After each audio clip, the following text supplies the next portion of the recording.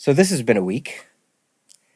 I was caught up in today's events so much that I obviously pushed off what I thought I was going to be doing today. It didn't necessarily sit well with me to do an episode today and completely ignore what has been going on this week. And yet, I also didn't want to be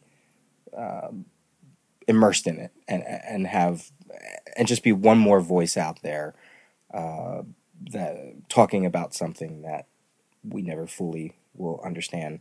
In fact, today teaching, I overheard a student talk about his week and how all of his instructors, or most of his instructors, are talking about the events of this past week.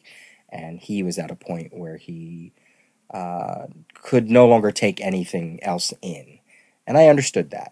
And that's certainly his right. So I'm going to leave this at, this is it. This is the week. This is the end of the week, and what was put out was put out, and the weekend is another day, another time. Tomorrow's another day.